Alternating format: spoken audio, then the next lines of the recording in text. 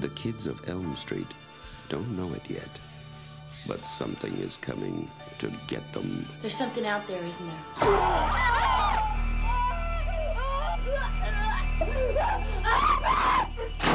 You could just see cuts happen. What did that, Lieutenant? I don't know. Tina! What's the coroner got to say? He's in the jar and puking since he saw it. They're gonna kill me for sure. Did you do it? There was somebody else there. He was locked in a room with a girl who went in alive and came out in a rubber bag.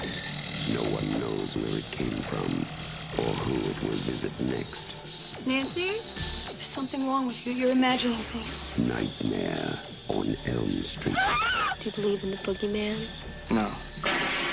Whatever you do, don't fall asleep.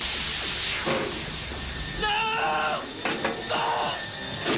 She's the only one who can stop it. If she fails, I'm your boyfriend now, Nancy. no one will survive.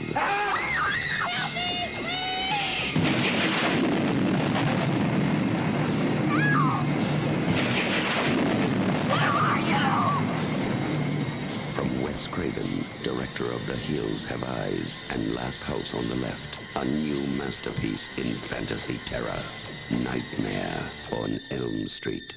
Hello everybody and welcome to Is It Yours, the movie review program where we dissect any given movie and then place it up against the Jaws scale to see where it falls. I'll give you the Jaws scale later on when we're ready to do that, but for now, I'm Paul Spataro and I am joined today by Mr. John Wilson. How you doing today, John? I am doing well, Paul. Thank you so much for having me tonight. I'm glad you were able to make it, and just to pull back the curtain a little bit, John and I were talking about doing another show that you will hear eventually with some other stellar guests, but timing on that recording wasn't really working out, so then we got to talking, and I said, hey, is there a movie you want to cover one-on-one? I believe you gave me two choices, but we settled in on A Nightmare on Elm Street, the 1984 original, which has spawned not only a remake, but many, many sequels. I don't think we're going to talk too much about its progeny, but we will go into this movie in particular. And I'll start off by saying, why did you pick this one, John? Well, this has always been one of my favorite films. Back when I was a kid, I used to watch it all the time. My brother and I had a copy of it on a VHS tape. We had recorded this and the second one back to back. And I have no idea how many times we watched that video. So many times. And whenever my daughter was old enough to, I thought, emotionally handle it, I showed it to her. This was my son's first time to watch it with us. And so, yeah, it's always been one of my favorites. And interestingly enough, this particular didn't quite hold up as well in my mind as it had previously. But we can talk more as we go.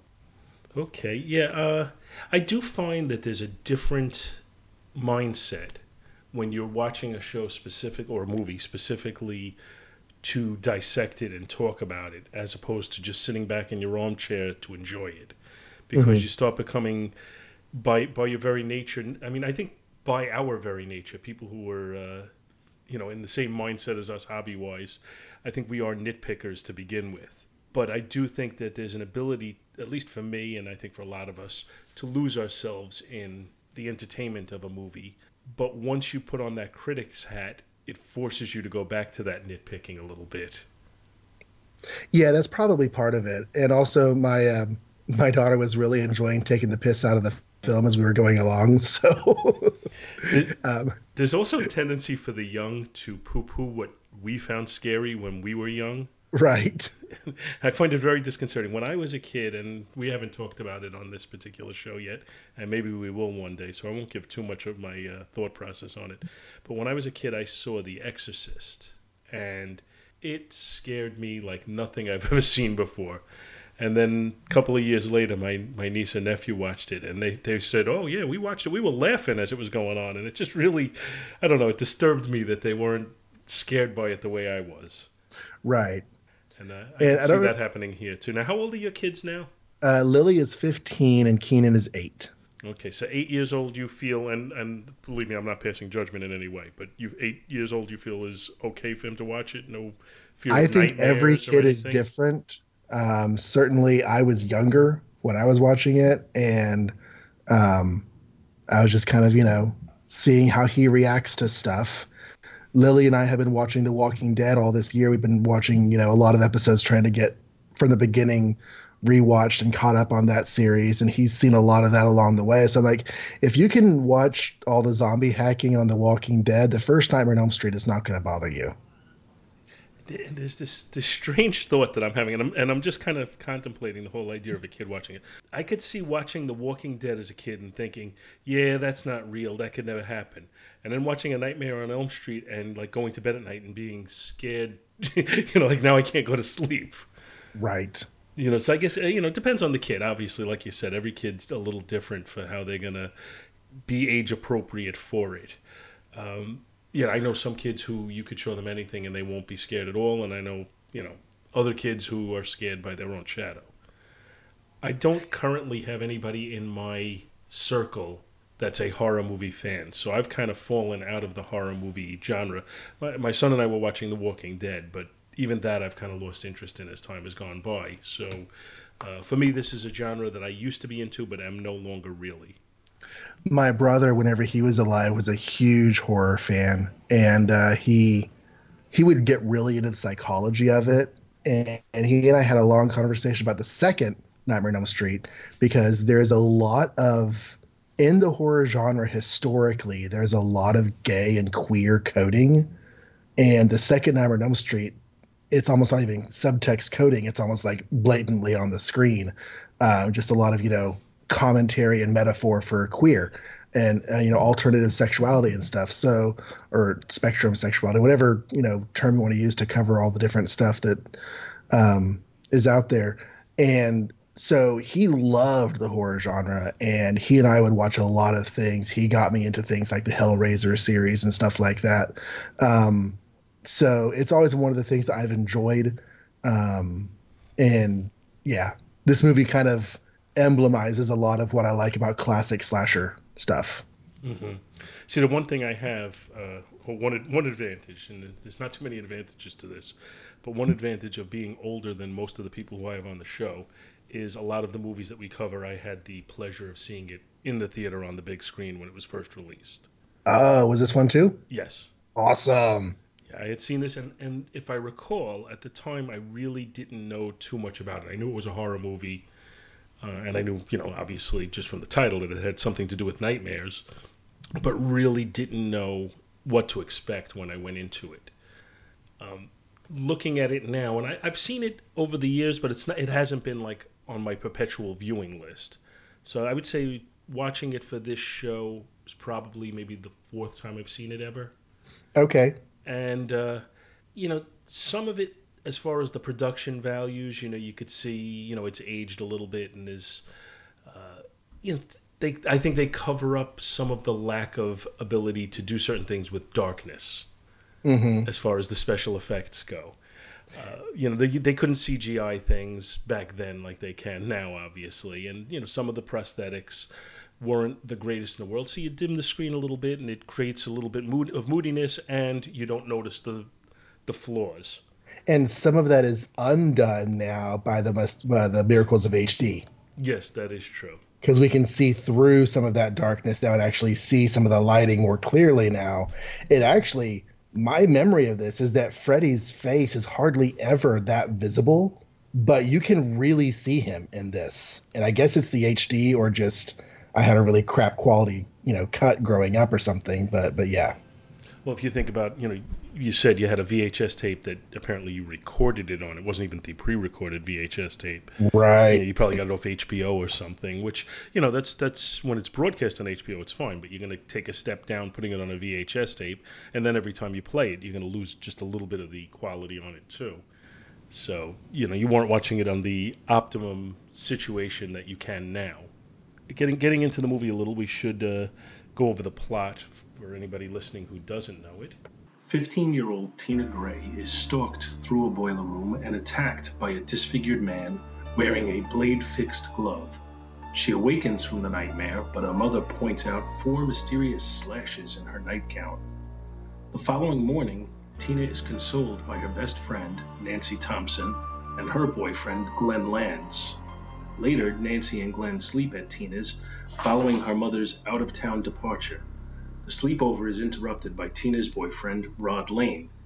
Falling asleep, Tina sees the man and runs.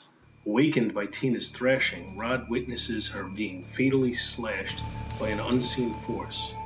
He flees as Nancy and Glenn find Tina, mistakenly blaming Rod. Nancy tells her father, Lieutenant Don Thompson, of Tina's death. The next day, Rod is arrested by Don, despite his pleas of innocence.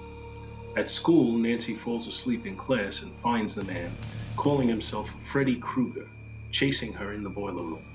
Nancy burns her arm on a pipe and then awakens.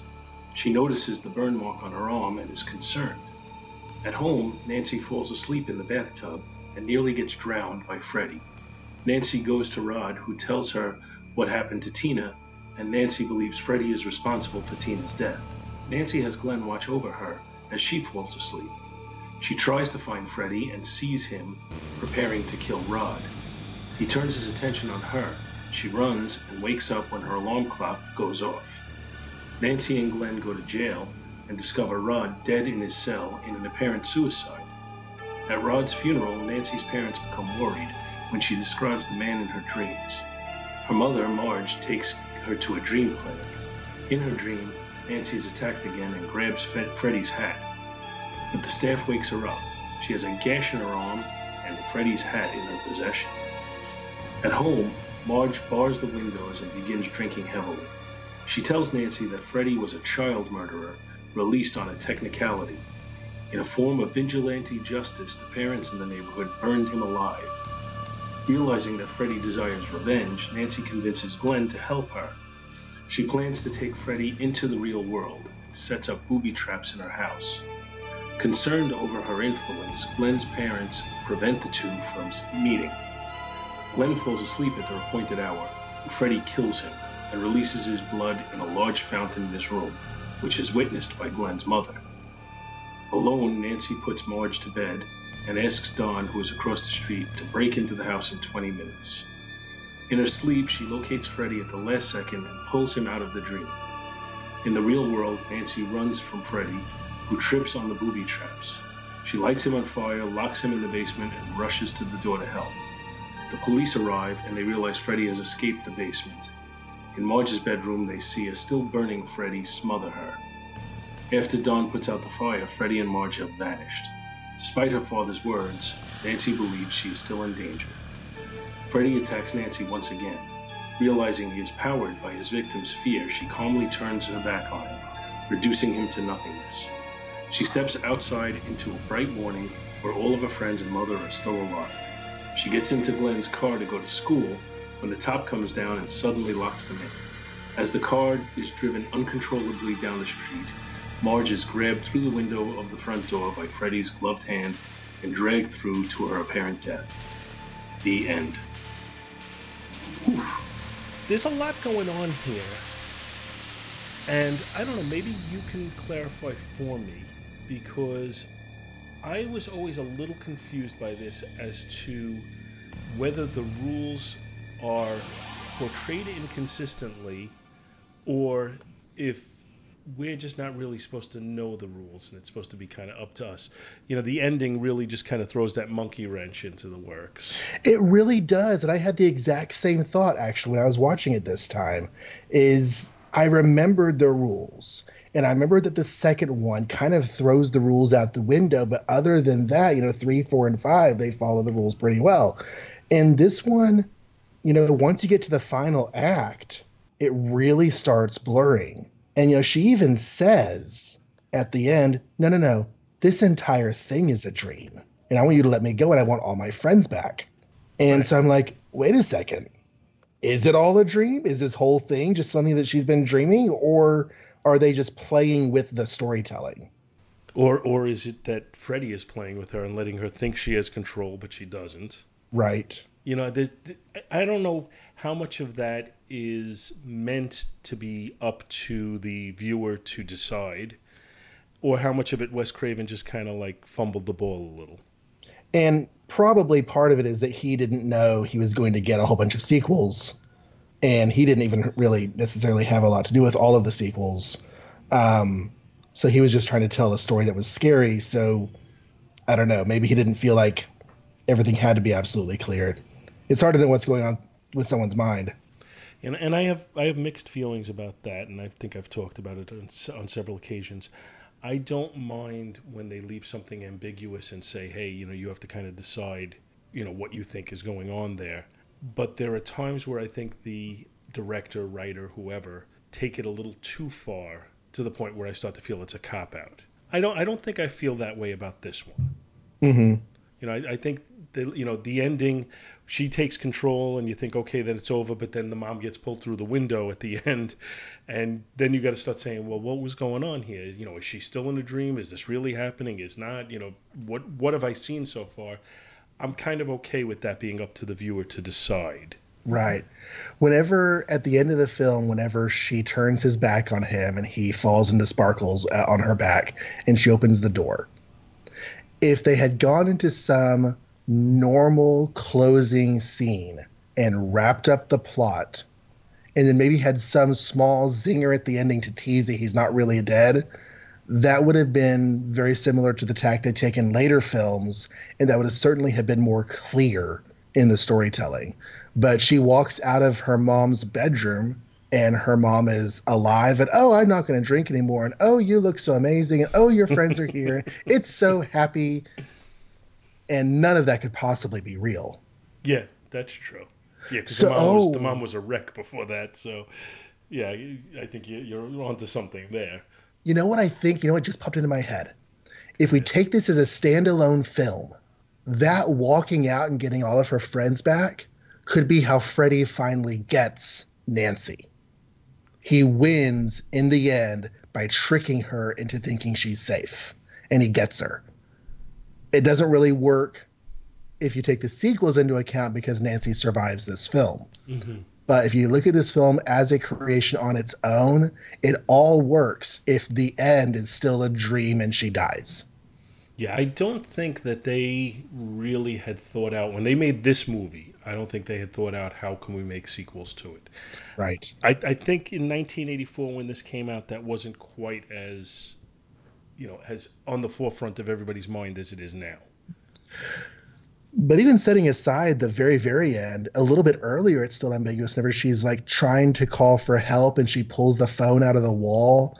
Right. And she's interacting with the neighbors while at least she's theoretically she's awake. Yeah. She's theoretically awake, theoretically interacting with the neighbors and calling them and talking to them on the phone. But at the same time, Freddy is calling her, prank calls on the phone at the same time. So it's weird. Now, I said we weren't going to get too much into the sequels, but obviously you're familiar with them, certainly more so than I am. Did they ever explain how Freddy gets control over the dream nightmare escape? Or is that just kind of always left up to, yeah, he did it and that's it? The dreams specifically, no. The idea that's presented is that he is a child of evil. They do some stuff with the mythos that Fred Krueger's mom was raped by 100 insane criminals, and so Fred Krueger's very birth was spawned from evil, and so he did evil things, and when he died, his evil survived. How that gives him power over the dream world, well, I don't know. was his mother was a nun, wasn't she? Yeah, she was a nun. Okay, so I do have some vague recollection of the sequels. I always found that raped by 100 insane criminals to spawn Freddy kind of amusing because it only takes one, right? That is true. That is true. No matter how many she was raped by, there was only one who actually impregnated her. Right. Unless there's something strange going on that biology does not make clear for me at this time. It's a movie. Anything's possible. So now, casting-wise, just going into this a little bit, as far as I know, this was Heather Langenkamp's first significant role.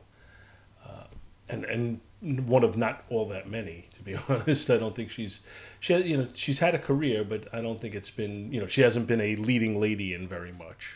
Right. To be honest, I've only seen her in her 3 Nightmare on Elm Street appearances.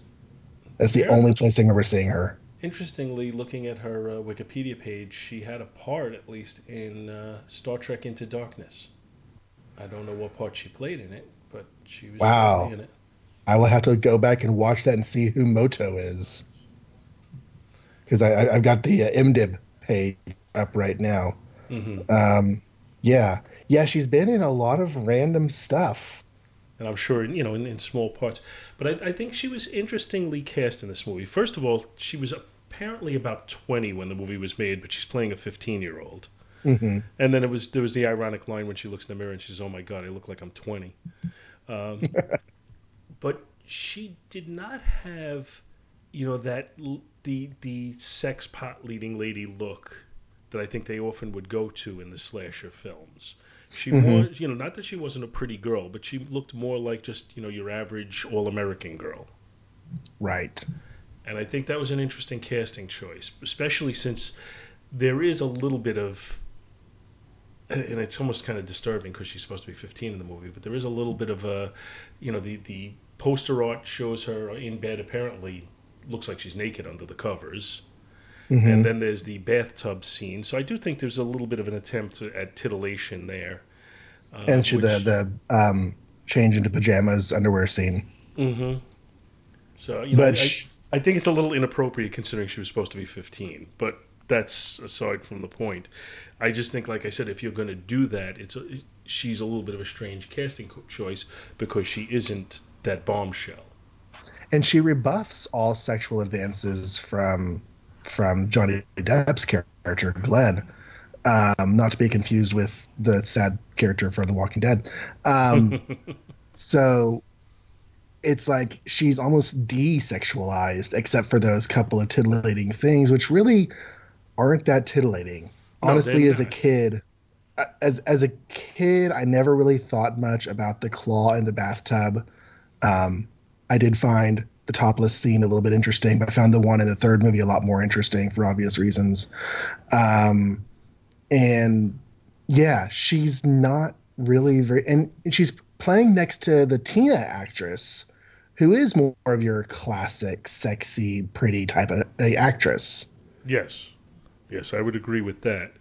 She, I was not enamored with her acting in this movie as I was watching it yesterday. I thought she was a little wooden in her delivery, which I think often happens with younger actors and actresses. I think they grow into their ability to play parts. She did at times feel like she was just reading her lines. I'm curious what you thought as far as that goes. Yeah, she's not a great actress in this. I think everybody in the film, even the guy who plays Rod, Jesus Garcia, it's Jesus Garcia. Even his kind of over-the-top punk acting is at least more character-y and emotional than hers is. Right. When she's like, "We're here for Tina now, not ourselves." You just like kind of want to slap her a little bit. The only actor that I knew going into this was John Saxon, who I knew from Enter the Dragon. Okay, the dad, yeah. And of course, Johnny Depp. Well, Johnny Depp, I believe this was his, when you went into this from 1984. Yeah. I think this was his introduction. And from what I read on it, the reason he got the part was because Wes Craven's daughter thought he was dreamy. He is pretty dreamy. Yeah, but this was his, I guess, his world premiere coming out in this one. I'm looking at his list. This is the very first thing listed. And then was he 21 Jump Street? Was that? Yeah, that was 3 years later. Is when I think that was his coming out role. That's when he became famous. Yeah, he was in Platoon. I don't know that movie well enough to remember what he played. But I'm pretty sure that 21 Jump Street is where Johnny Depp became a household name. And then Edward Scissorhands was his first big film after that. Edward Scissorhands and then Donnie Brasco, I think, right? What's Eating Gilbert Grape? Oh, okay. That one I never saw. He was in things like Benny and June and Don Juan DeMarco. He did Ed Wood. Well, by the time he made Ed Wood, he was pretty much a household name, I think. Yeah. Just going through the list, mentioning things he's been in. And so yeah, we have a new Pirates movie that just opened. Oh yeah, which I haven't seen yet, but I think I've only seen the first 3 pirate films once a long time ago. I saw the first. I thought it was enjoyable. I've watched the other sequels all at home. I've never seen any of them in the big screen. But I've found them to be various levels of incoherent. Mm-hmm. That's what my memory is too. But we're not reviewing any of those today, so we'll go back to these people. So we had John Saxon. The mom was Ronnie Blakely. She was apparently a singer/actress. She is kind of a terrible person throughout the movie. I did not like her. I not necessarily as her acting. I'm trying to figure out how much is her acting and how much is just the character she was portraying. See, I saw her as a tortured soul. Okay. And I thought the acting actually brought that along a little bit. It's not a tremendous acting performance, but I thought it was okay. I thought, for whatever reason, they did what they did to Freddy Krueger because he got away with the murders that he committed. And she was tortured by it ever since. And that's what brought on the alcoholism and everything else. And it also, that part where she's, mommy killed him for you, that kind of thing. She's trying to justify her own behavior, and I thought there was a little bit of a depth to her performance. Although, again, I don't disagree with you that she was not likable. Yeah, you're right. It's probably the acting did a good job of portraying an unlikable person. She did have some moments, like you said, and taking Nancy to get help, whereas the dad's just like, lock her up, keep her home where she's safe, and Mom's like, no, I'm going to do something better. I'm going to get her some help. I think it's funny they took her to a sleep research center because those are really easy to get into on a moment's notice. and there she's treated by Roger Rabbit. Oh, is that the actor who does Roger Rabbit's voice? I believe it is. Isn't that Charles Fleischer? Probably. Yes, it is Charles Fleischer. Look at that. Oh, that's funny. I'm glad to pull that one out. So then we have besides Johnny Depp, the other breakout star in this movie is Robert Englund as Freddy. Right. And I think he only has maybe 7 minutes of screen time in this movie.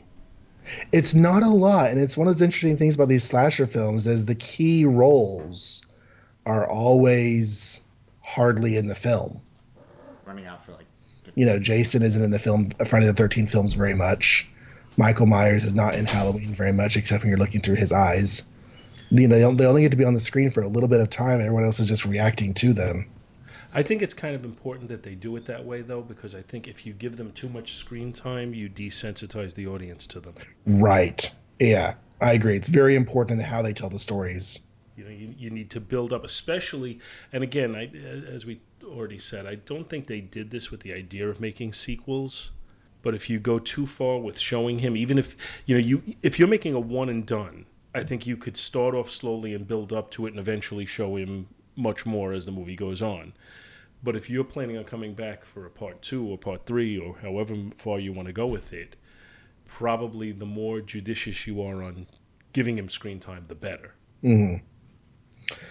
He's done some voice work. It looks like he comes on and does spooky roles on TV shows a lot.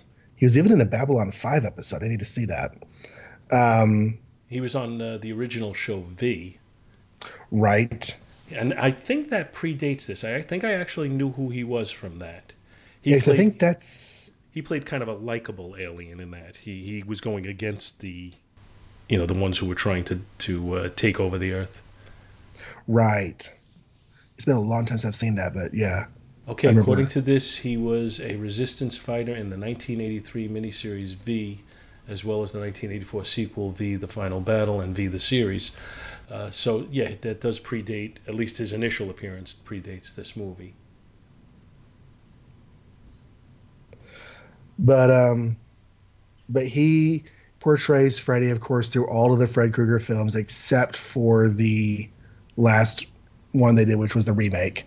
and that's where they brought in. I forget his name, but he was Rorschach on The Watchmen, and he's done some other great things. Yes, I know who you're talking about, and I can't think of his name off the top of my head either. But he does his portrayal of the role in this is interesting because they use the word boogeyman in the script, and that really is kind of how he's portrayed. He's scary and he's deadly, but he's also kind of silly. Not nearly as over-the-top, outrightly silly as he gets in the later films. I didn't remember him being silly much at all in this, though, and I was surprised at how much, like, he cuts his fingers off for a gag. He's always cackling and laughing. And he's like, hey, look at this. And he slices open his belly just to say, ooh, this is kind of weird, you know? And it's interesting because it's not nearly as outright menacing as I remembered him being. Well, I guess it may depend on the initial shock value, too. Right. Just as a, by the way, Jack Earl Haley was the other actor. That's right. Jackie Earl Haley. Yeah, I remember him. And if I recall right, he does do an outright menacing Fred Krueger. I've never seen that remake, so I couldn't say. It does a lot more with the background story. It does a lot more with the nature of who Fred Krueger was before he was killed. It's never said in this, but it's kind of implied that Fred Krueger would molest the children before he killed them. That was something I read about this, that was originally the story in this, and then they just changed it to child killer because they thought the child molester was a little going, you know, they thought that was just a bridge too far. And I can see that for 1984. They put that back into the story for the 2000 whatever remake. Right. I don't know if that added to it in any way. Like, again, I didn't see the remake, so I can't comment on it, but from everything I've heard, it was kind of unnecessary. Unnecessary. Oh, the remake? Yeah. Yeah, that's kind of the word that often gets used with remakes. I enjoyed it when I watched it. Okay. Well, you know, I don't know if, you know, I would certainly hope that the special effects were ramped up because I would think that would be the one area that you could do better. Yeah. With the, 30 years that passed in between the two. I'd like to talk about, for a couple of minutes, the score. And I was paying a little bit of attention to that yesterday. I'm not... Some of the people who are on the Two True Freaks Network are big movie score people. I don't know where you fall on that. It's not something that I think about a lot when I'm watching movies, but I did happen to notice a few cues from this one. Of course, there's the classic haunting single high-pitched note at a time. Do, do, do, do. You know, that's just sort of like, you know, cue that they do a lot of times whenever they want to be sort of mysterious. Mm-hmm. But a lot of the Running from Fred music is hard synthesizer stuff. Right. And there was even one cue that felt Phantom of the Opera-ish. It was just like dun dun dun dun dun dun, dun, you know.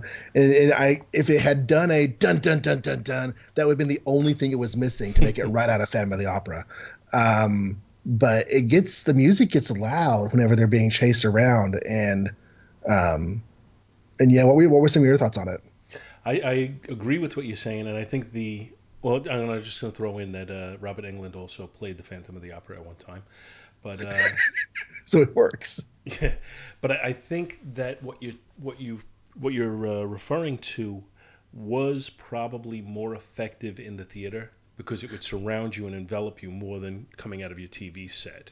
Right. And it created a frenetic tone as they were running, and it just kind of added to the tenseness of the scenes. So I think it was very effective as far as that goes. And in a different way, you know, you pointed to the slow one note at a time music, which is nice for building suspense. Building the tension, yeah. But when you're just getting into a dream, like the opening scene, whenever Tina's in the bedroom and you're not quite sure what's happening, turns out she's just started a dream sequence. It's just, you know, it builds that tension. Right. Well, and I think the pivotal or the key example of that would be the soundtrack in Halloween. The way John Carpenter played the music in that.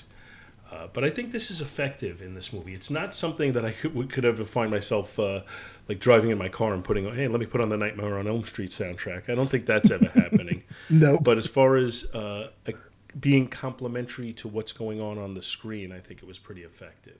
Yeah, definitely. And you want something whenever there's a lot of action, a lot of running. You want something that's a bit more intense and like you said, frenetic. It's a good. It plays the both sides of that coin really well. I think so as well. What do you know about the dollars and cents on this one? Oh, the budget and box office. I didn't look it up, but I can if you don't. Well, no, I have it in front of me. I'm just okay. Yeah, go ahead and tell me the numbers. I do like to. Well, I like to ask if you don't know already, if you'd like to guess at it. How much it costs to make this movie? And what did it gross? I'm terrible at this. Which makes it even more fun. I imagine it's probably pretty low budget, but these are 1980s dollars. Yes. I'm gonna say 70 million. Okay, and I probably would have guessed something around the same, thinking, 70 million's low budget. 70 million was big budget in the 1980s. This movie was made at a budget of $1.8 million. Damn, Gina. $2 million to make this movie. Wow. Unreal, right? Yeah, no wonder that arm stretching thing looked so terrible. It's terrible because it's the first thing you see of Freddy. The very first thing you see of Freddy walking on the screen is him doing that arm stretch out. You're like, why is he doing the arm stretch out? Because he doesn't want to walk over to the wall to do his little, scrapey thing that he does. And then the next shot of him, he's running after the girl with his arms stretched out, just like normally stretched out. It just doesn't, it's not the best way to first introduce your villain. But anyways, okay. So it cost 1.8 to make. So now, and I'll give you a little bit of background on that because I read up on it, not because I know this, or not because I knew it, at least now I know it. It made just about its budget back in the first weekend when it was only playing on 165 screens. So they said, hey, we got a hit here. What do you think the total domestic gross was? If it made back its budget the first weekend, and movies ran in theaters a lot longer then, but it probably depreciated pretty quickly, I'm going to say 10. Okay, so I was afraid you were going to go still out there and say like 50 or 60, but it made, let me just give the actual number, 25.5. So this was considered a big hit at the time. Yeah, I mean that's over a factor of 10 yes, more than you spent on the movie. That's pretty insane. I mean, yeah. When they spend hundreds of thousands of dollars nowadays on movies, you think how many hundreds of thousands we're going to make that many billions? That's a huge difference. Mm-hmm. Yeah, it's almost hard to wrap your head around the dollars then as compared to the dollars now when it's considered to be a mega hit if it makes $1 billion. And even then, there's movies that have made $1 billion for the Marvel studios where they were like, yeah, we were a little disappointed with what it made. It just makes me just scratch my head. But let's see, any kind of themes in this or messages that you're a bigger fan of it than I. Anything that you think is worth pointing out in there? Don't fall asleep. Don't fall asleep. That was my Yoda impression. Yoda on Nightmare on Elm Street. Well, it's from that. You've seen the Seagulls music video, right? That Yoda sings? I don't think I have. Oh my gosh, Paul, I had to send you this link.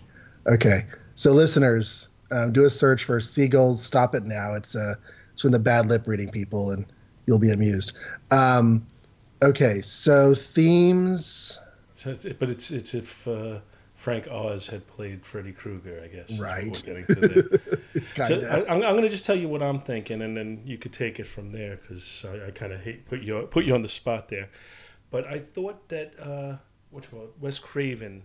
I thought it was interesting that he kind of hit something that had never been done before, to my knowledge. And I was trying to think of other movies where they've really hit on this, the whole really somebody controlling the dreams and coming out and killing people or whatever.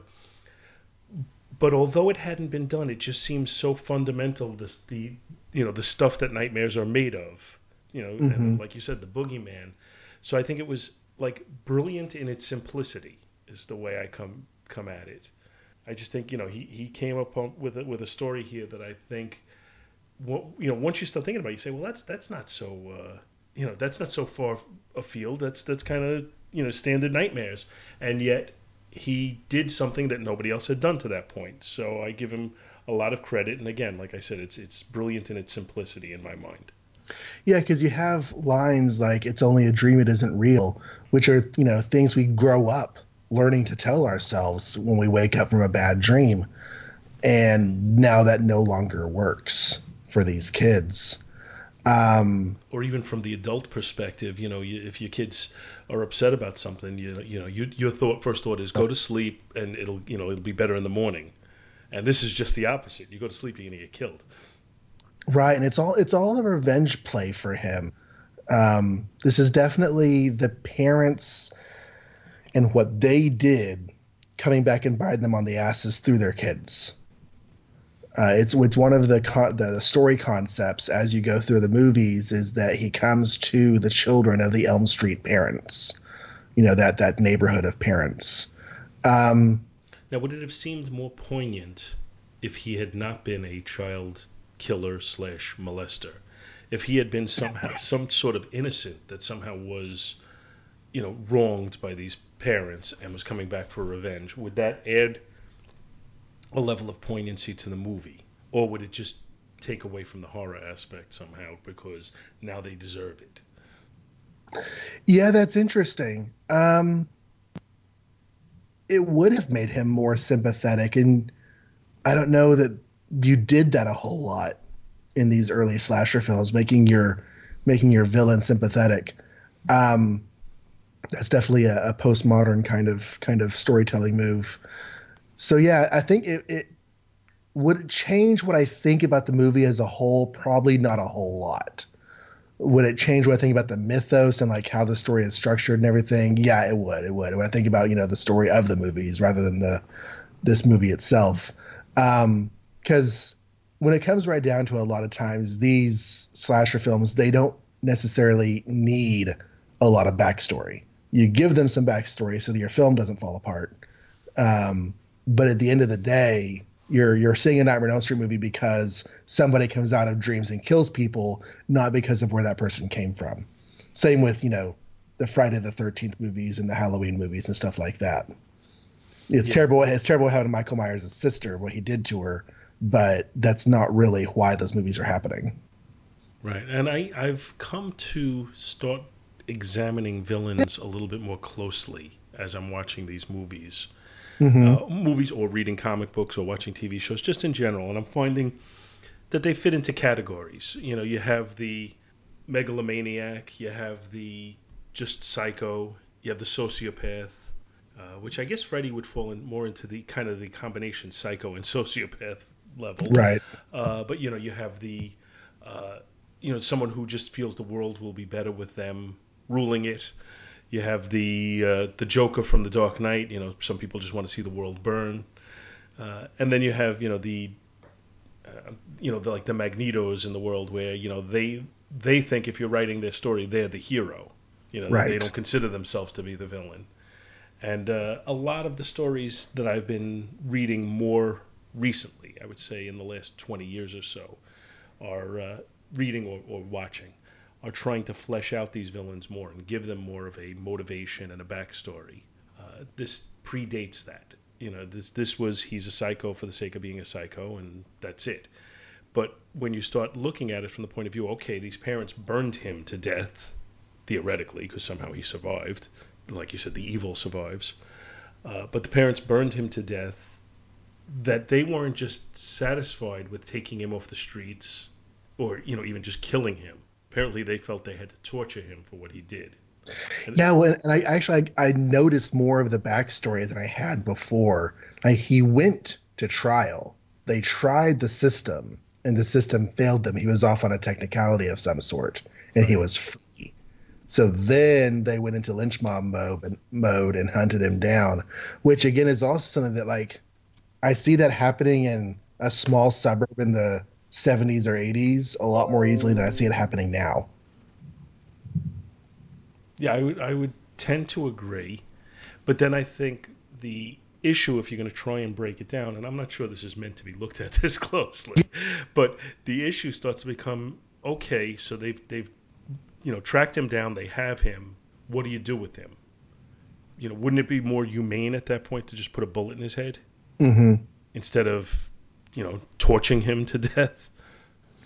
Yeah, because of all the ways I might want to go, getting burned alive is definitely low on the list.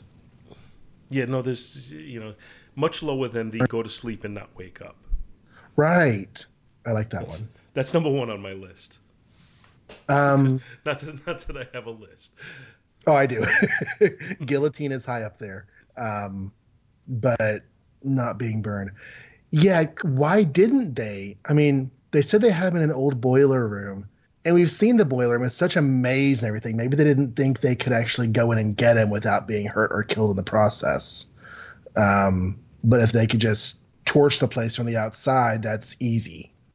It would be interesting to see that. Did they have a choice? Did they choose to torture him, or was it what they felt was the only way to take him out? One might say it's a cowardly move, just because you've trapped him in a cage and now you're burning the cage rather than taking care of him directly. Interesting. Yeah. And then you have the mob mentality, so they know he's inside, so they're surrounding the building. What discussion do you have at that point? They just happen to have brought gasoline with them. Damn, nobody brought matches. or did Herb have that in the back of his truck? But if you carry gasoline around the back of your truck, that's dangerous. It smells the whole time, so I don't know. Yeah, I'm not so sure that's... the impression I got from when she tells the story, and that's the only time when you really hear the backstory, but the impression I got was this was a choice they made. This was, they could have taken him out in various ways, but they chose to burn him to death. I don't know if that's accurate or not, but that was my impression walking away from it. Yeah, and it could be some sadistic revenge tactic on their part. Yeah, and you know what? I mean, I can almost understand where, and let's go to the original story, that he was a child molester, that he was molesting these children and then killing them. I can almost understand where that would make you crazy to the point where just taking him out wouldn't be good enough. That you need to see him suffer somehow. But that sure backfired on them. Oh, so here's some thoughts I'm just having randomly here. Okay, so Nancy's mom had a direct hand in killing him. So why was Nancy's mom so directly involved in the lynch mob? And is it possible that some of these kids were kidnapped and molested and then later found alive? And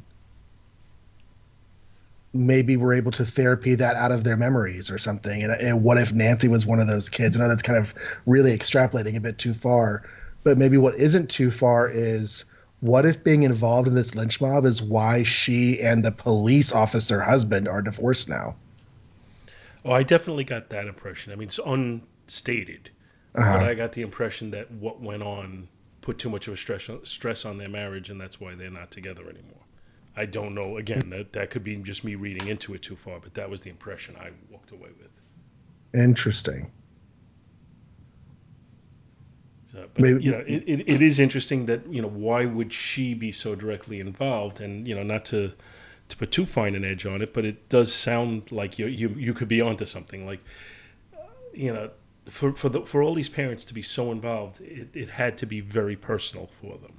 She's one who even kept his finger knives. Yes, I forgot that plot point too. That's true. And why would you do that? I mean, if you're going to keep a sadistic trophy, shouldn't somebody who had a stake in this business have the sadistic trophy? I don't know. Isn't that just evidence of the murder that you committed too? Oh yeah. Maybe hiding that is what she did, and so that no one would get suspicious, so that no one else could get blamed, or I don't know. So many questions now.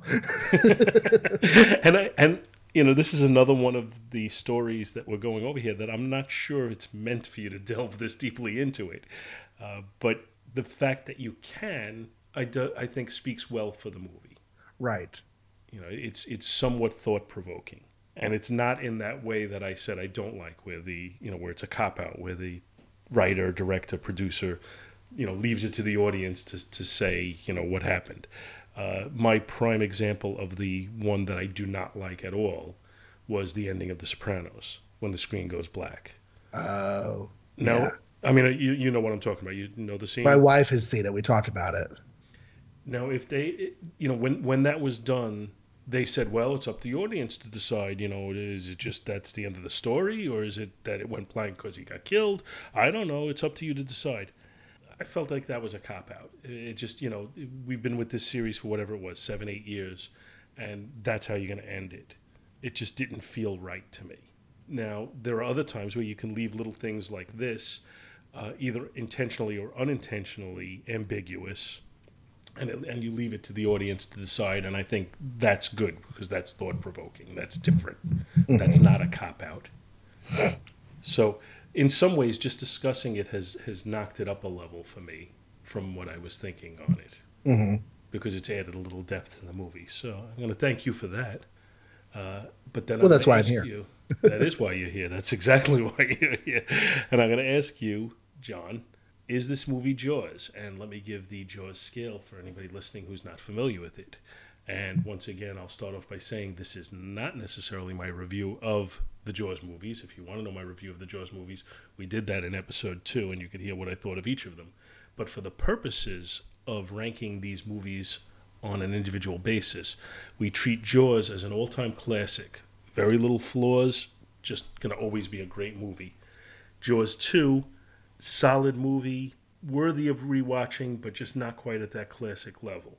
Jaws 3, entertaining but nothing more. Jaws 4, a bad movie. Where do you see this one as falling? For me, and this might be partly nostalgia, it might be partly that I have watched and rewatched this movie so many times, and honestly wouldn't mind showing it to somebody else tomorrow. Watching it, realizing that some of the horror and some of the production is of its time and would be done differently today, so you sort of have to swallow that pill when you're watching it. I would put it at a Jaws 2 level. I think it's a solid horror film. It's germane to the genre. It's if you want to watch slasher films, you have to watch at least the first Nightmare on Elm Street film. And it's fun. That's me. Okay. I'm actually a little surprised, because I thought for you this would be Jaws. But now taking it to me, and I think you're a bigger fan of the movie than I am, but just the same, I'm going to come in just about the same level. I'm going to put it at a low level Jaws 2, but I'm Jaws 2 just the same.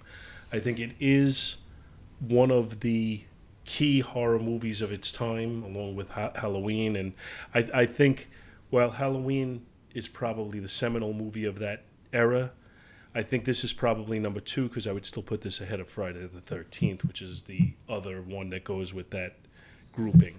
Yeah, Halloween and then Friday and then Nightmare was the order they came out. So I think Wes Craven took things up a level from Friday the 13th. I think so as well. And I generally don't take points off for the lack of ability to do special effects. The fact that the technology is advanced, I don't hold that against them, because that's kind of retroactive. What I do hold against people on special effects is when they do things sloppily, and they could have done it better. But I think for the purposes of this movie, with the budget it had, I think they actually did fairly well with the special effects in it. I don't think any weaknesses in the effects, I don't think ever took me out of the movie, even watching it last night. And when you're seeing that first murder scene with the tossing around the room, to me that's the most intense scene of the entire film. And it's still an intense murder scene. Yes. The effects on that scene hold up. The split screen they did with Rod in the foreground shouting for her while she's in another shot in an inverted room, and the split screen is seamless. Yeah, I agree, and I could easily see where for some people this would be at the Jaws level. Again, for me, it's It's a lower, high but- Jaws 2 for me, but to be honest, there are enough flaws in the film that I can't say it's Jaws, but it's a really good movie. Yeah, it's well done. It serves its purpose. It is thought provoking, as we've discussed. It's got scary moments in it. It's created an iconic villain that is really survived well beyond the time if this movie wasn't at the quality that it is, because I don't believe any of the sequels are the reason that he is as iconic as he is. I think this is the movie that did it. So I like I said, for me it's more of a low-level Jaws 2, but it's Jaws 2 just the same. And it's been a long time since I saw it, so I'm kind of glad that you got me to break it out again and watch it, and I'm glad you got me thinking about it, because I think we had some interesting conversation about it. And I want to thank you for coming on and talking to me about it. I kind of want to rewatch all of them now, except for 6, because Freddy's Dead is a terrible, terrible film. And I haven't seen New Nightmare more than the first time I saw it, so I need to watch that one again. Thanks again, John. Why don't you? I'm not even sure exactly what you got going right now. I haven't been doing a whole lot. It's been a while. I got behind in my edits because that always happens whenever summer ends and school gets back underway. But I really, really did enjoy the chance to come on here, because I do enjoy talking to people about fun stuff, movies, comics, all sorts of good things. Thank you for coming on. Thank you, everybody, for listening, and I'll see you in 2 weeks with the next show. Mom, Dad, Martin died at school today. Ooh, I don't see what that has to do with Groundskeeper Willie. We didn't mention Groundskeeper Willie, Mom. Kids, it's time we told you the true story and put your fears to rest. It's a story of murder and revenge from beyond the grave. It all started on the 13th hour of the 13th day of the 13th month. We were there to discuss the misprinted calendars the school had purchased. Oh, lousy smarts weather. Do not touch Willie. Good advice.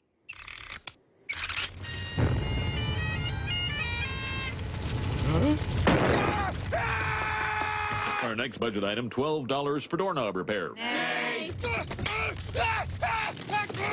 We charge fire extinguishers. This is a free service of the fire department. Nay.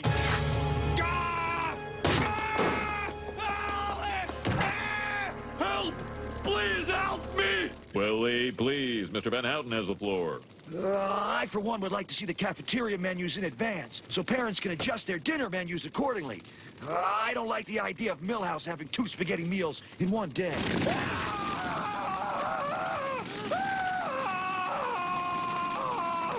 You'll pay for this with your children's blood! All right, how you gonna get them? Skeleton power? I'll strike where you cannot protect them. In their dreams. Bart, don't you realize what this means? The next time you fall asleep, we could die. Welcome to my world.